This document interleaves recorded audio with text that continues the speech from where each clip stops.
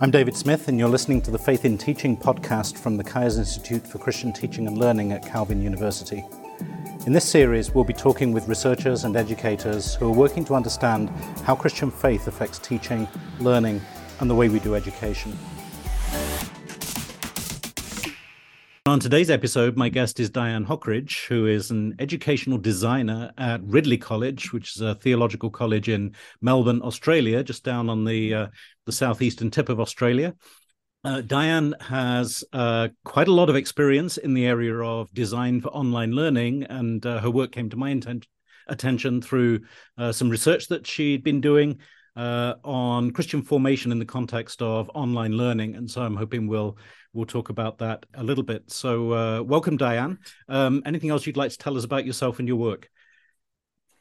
Thank you, David. It's great to be with you today. As you said, I work for Ridley College, which is based in Melbourne, Australia. Interestingly, I actually live in Sydney, Australia, even though the college I work for is in Melbourne. So as part of my daily work practice, I'm involved in commuting and working from a distance and remotely in my role in developing online courses. Okay, so you're in two beautiful parts of the world. Indeed, that's right. I have the best of two big cities, which are wonderful. So you've worked for a number of years now in online education in theological contexts. Could you just say a little about how you see the need for good online learning in Christian theological settings changing over the last few years, and why good design is an important part of that, because that's the side that you've really majored on? Yes, that's right. Well, I suppose online learning has really sort of been around for the last couple of decades now. There was some in the 1990s with some of the early starters, but mostly it's been, in the last couple of decades. And, lots been happening over that period of time. Various schools in theological education and other universities have tried various aspects of online learning, and some are doing it well and some are doing it perhaps not quite so well. I think the pandemic really was a sort of a big, shift in online learning. Pre-pandemic times, there was a lot going on, but when we all experienced a pandemic and everyone was suddenly thrown in and had to scramble to develop online courses, that really sort of shifted the foundations, I think, for online learning. Perhaps, from my perspective, in some good ways and some bad ways. The not so good ways is that everyone was thrown in and had to sort of just scramble together and throw together what they could, and so some of that was great and some of it was perhaps not so great. And also we had that whole Zoom fatigue experience where we all got so tired of just meeting remotely that was a bit negative for some people's experience of online learning. I suppose that was the negative side of the pandemic. The positive side was a lot of people were thrown into it and then thought, oh, actually, there's things we can do here that we hadn't thought of before, and realised their need for learning more, and realised how that there was some options for doing online learning well. So I suppose that's where people in roles like myself, for sort of educational design, instructional design, learning design, we come alongside people who are trying to teach online and help them think through how to develop a good online course. What's the way to sort of do that well in an online context, and how we can design that course well. So these days it's rare to find a university that's not doing some kind of online or distance or blended learning. Yeah, it seems like in the early days of that process there was some discussion back and forth in articles about, can you even do Christian formation in online environments? And, are there theological arguments for or against online learning? That got debated back and forth. That seems to have mostly died away now, and there's a wider acceptance that we do online learning, and that seems like there are kinds of Christian formation that can actually happen online. And it seems like that was the sort of question that steered your research. You weren't just looking into kind of what's a good online course in a generic sense, but you were asking questions about what kinds of Christian formation can take place in an online environment. What led you to those particular questions and the way you designed your research? Yes, as you say, those questions have been big questions in theological education, particularly that whole area of if we're going to be doing online learning and people aren't meeting together face to face, there's not that sort of embodied experience. That's of some concern for theological educators. It's also of concern in other disciplines. So there's similar conversations going on, in areas like medical science and psychology and even teacher education as people try and grapple with if we're not face to face, we have to meet remotely. How do we do those sort of the more soft skills, the more relational skills, and in theological education, the more formational areas that we're wanting to develop. And so that whole area of how do we do those sorts of things has intrigued me for a number of years. And I went back to university a while back and to do my master's in higher education in e-learning as I started moving into this area of online learning, just to try and equip myself better to understand some of the areas of online pedagogy and so on. And during that period, I started reading around that area and realised so many theological educators talking about this. As you say, there was a lot of literature and research starting to happen in that area. And so I ended up in a situation where I could do this research. So once I started working for Ridley College, the plan was to develop a whole suite of online courses, new online courses, so that students could study completely online and do a full degree online. So we were going to offer a master's, bachelor's degrees online. So that gave a great opportunity to do some research into this area of how do we make sure those students who are coming through those online courses are actually formed holistically. We want them to be prepared for ministry situations. We want them to be spiritually formed, to be pastorally formed, to be able to engage in ministry. And so that was sort of like the starting kind of idea for the research. And I was able to start some research on the ground using our online courses we were developing at Ridley to research those in a design-based research project that spans several years. So let's go right to some of your findings. What did you learn about Christian formation in online settings through your research? What were some of your key takeaways? Well, we found lots of things. Just sort of stepping back a little bit just to explain the process that we use. In design-based research, it's a little bit like action research. So what you do is you set up, you design your online courses the way you want to design them. You have some ideas at the beginning, some sort of design strategies and ideas for how you're going to do things.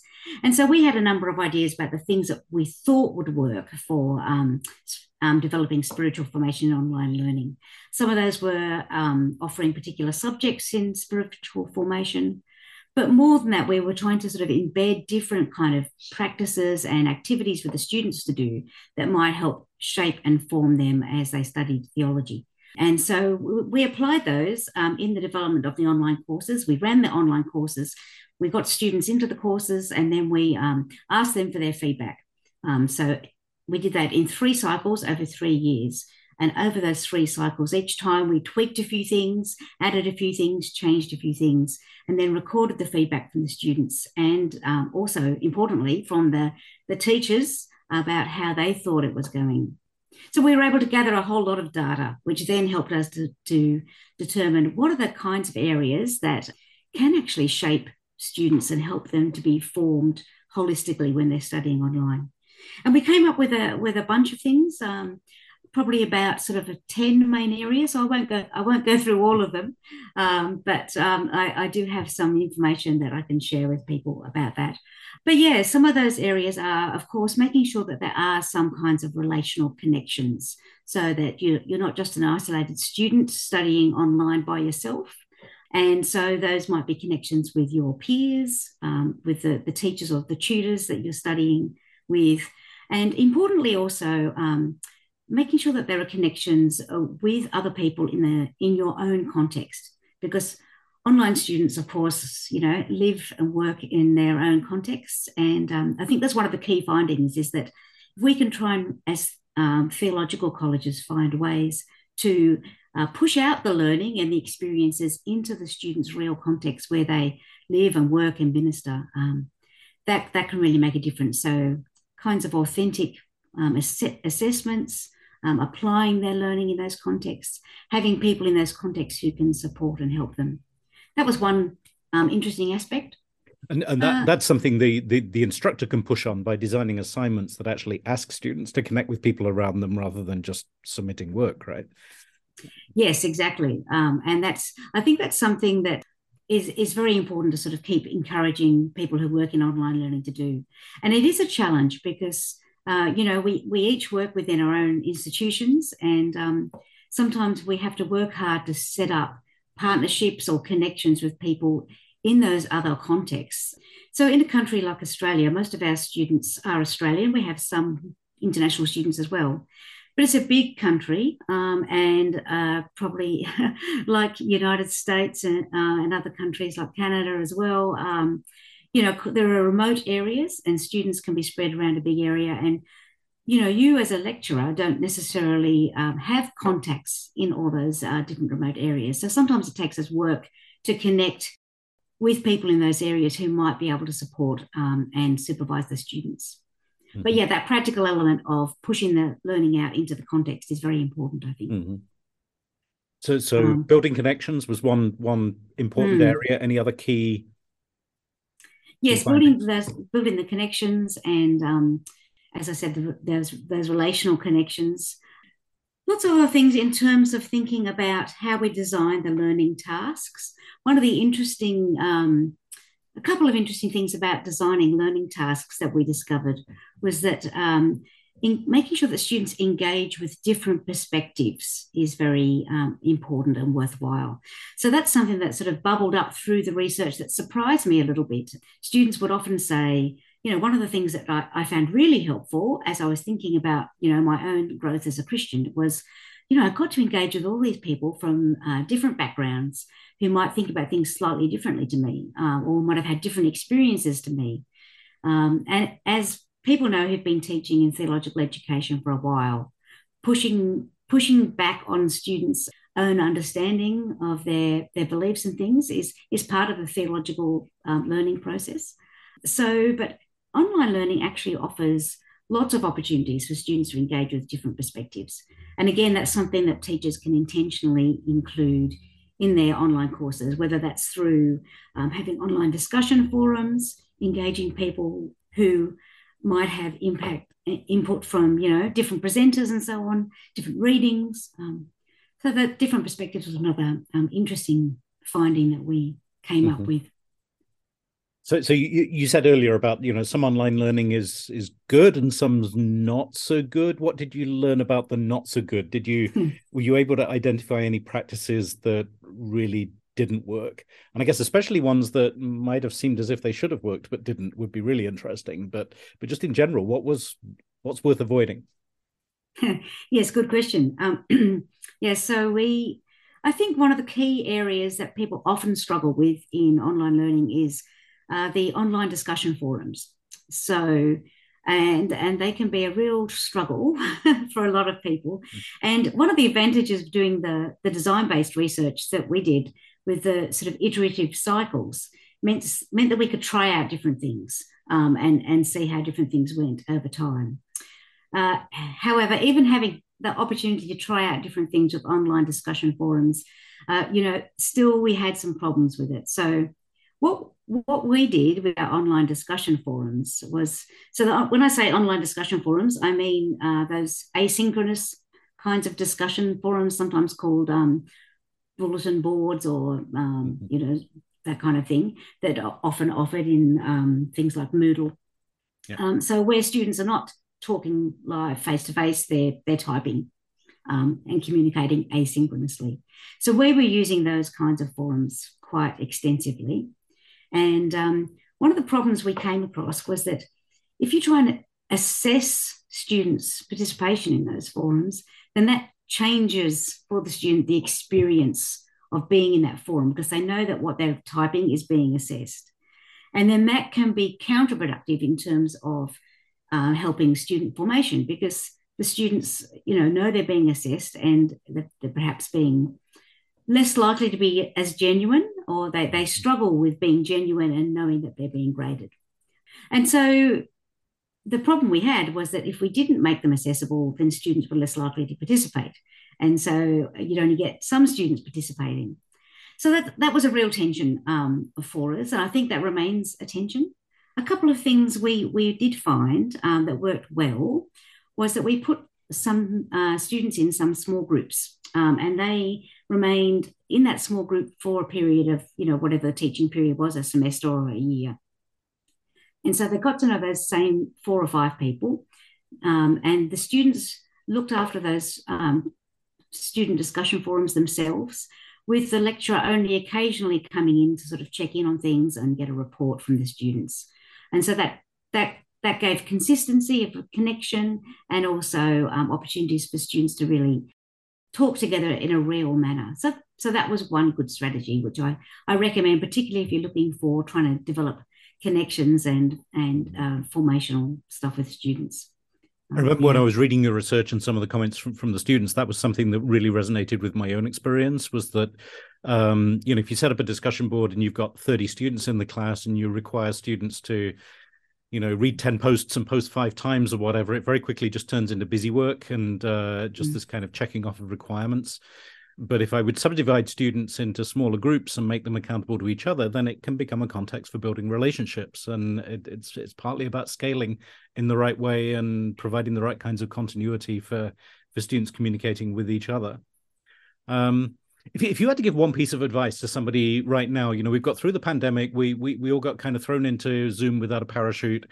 And now I think a lot of us are getting to the stage where we sort of know what we're doing some of the time. What's one piece of advice you would give to Christian educators preparing an online course at this point? Yeah, and another good question. I think one of the things I often say to people is allow plenty of time to prepare when you're doing an online course. So online courses are sort of front-ended with the workload. They usually take more preparation, particularly if you're preparing pre-recorded videos or whatever. You've really got to think through. So allow that time and put yourself in the student's shoes. Try and imagine what it would be like to be a student in your class. Are things clear? Do students know where to go? Do they know what to do? Do they feel welcomed? Do they have a sense of who you are and who the other students are? All those kinds of things are really worth sort of working on at the beginning, whether you're doing that asynchronously through discussion boards or synchronously through Zoom sessions or whatever features you use. So, yeah. Another thing I often say to people too is I like to think about online courses as sort of designing a learning pathway for students. So that sort of ties in with putting yourself in the student's shoes. How are the students going to get from where they are to where you want them to be? And what kinds of things can you put into your online course to help them progress? And for the students, if you were a student about to start an online course, what's one piece of advice you would give to students right now? I think find a friend. So, try to make sure that you're not isolated. So maybe study with someone, or have someone who you can talk to who's in your local church community, your local pastor, whoever it is that you can bounce ideas off, particularly if you're studying remotely and not having any connection on the campus where you're learning. Also, again, allow enough time, and you really need to be a little bit more disciplined, I think, for a lot of online study.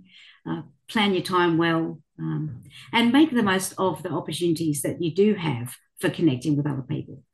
So most online courses will have some ways of connecting, whether that's through some blended mode, through some live sessions, whatever it is. Try and make those connections so that you're not isolated.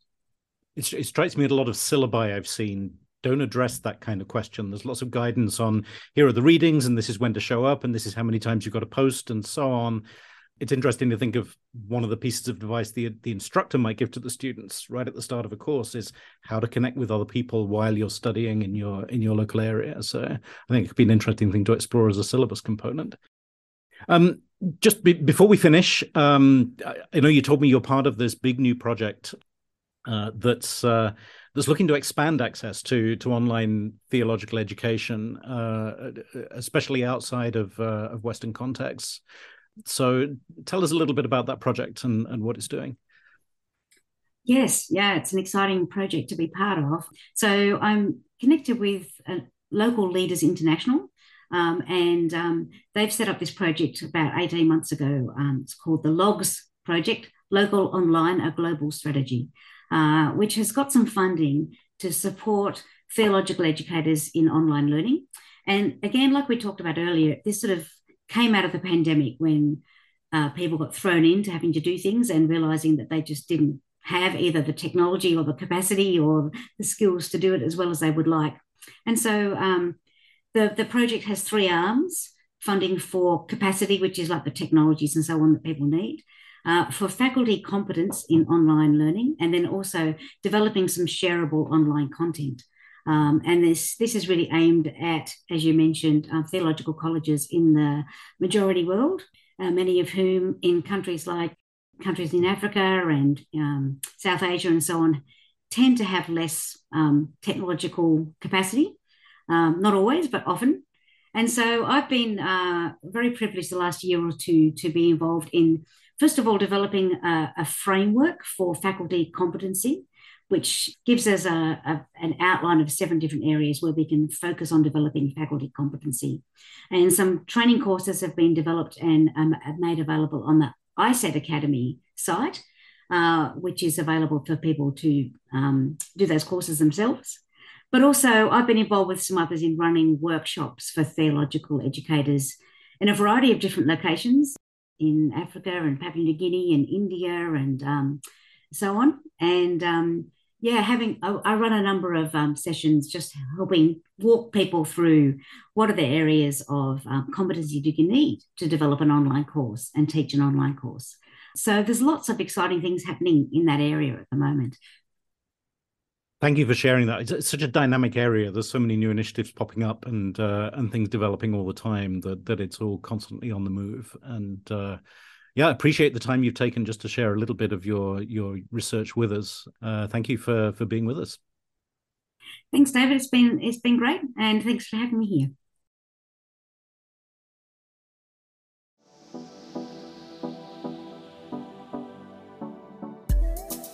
You've been listening to the Faith in Teaching podcast from the Kai's Institute for Christian Teaching and Learning at Calvin University. Learn more at www.pedagogy.net.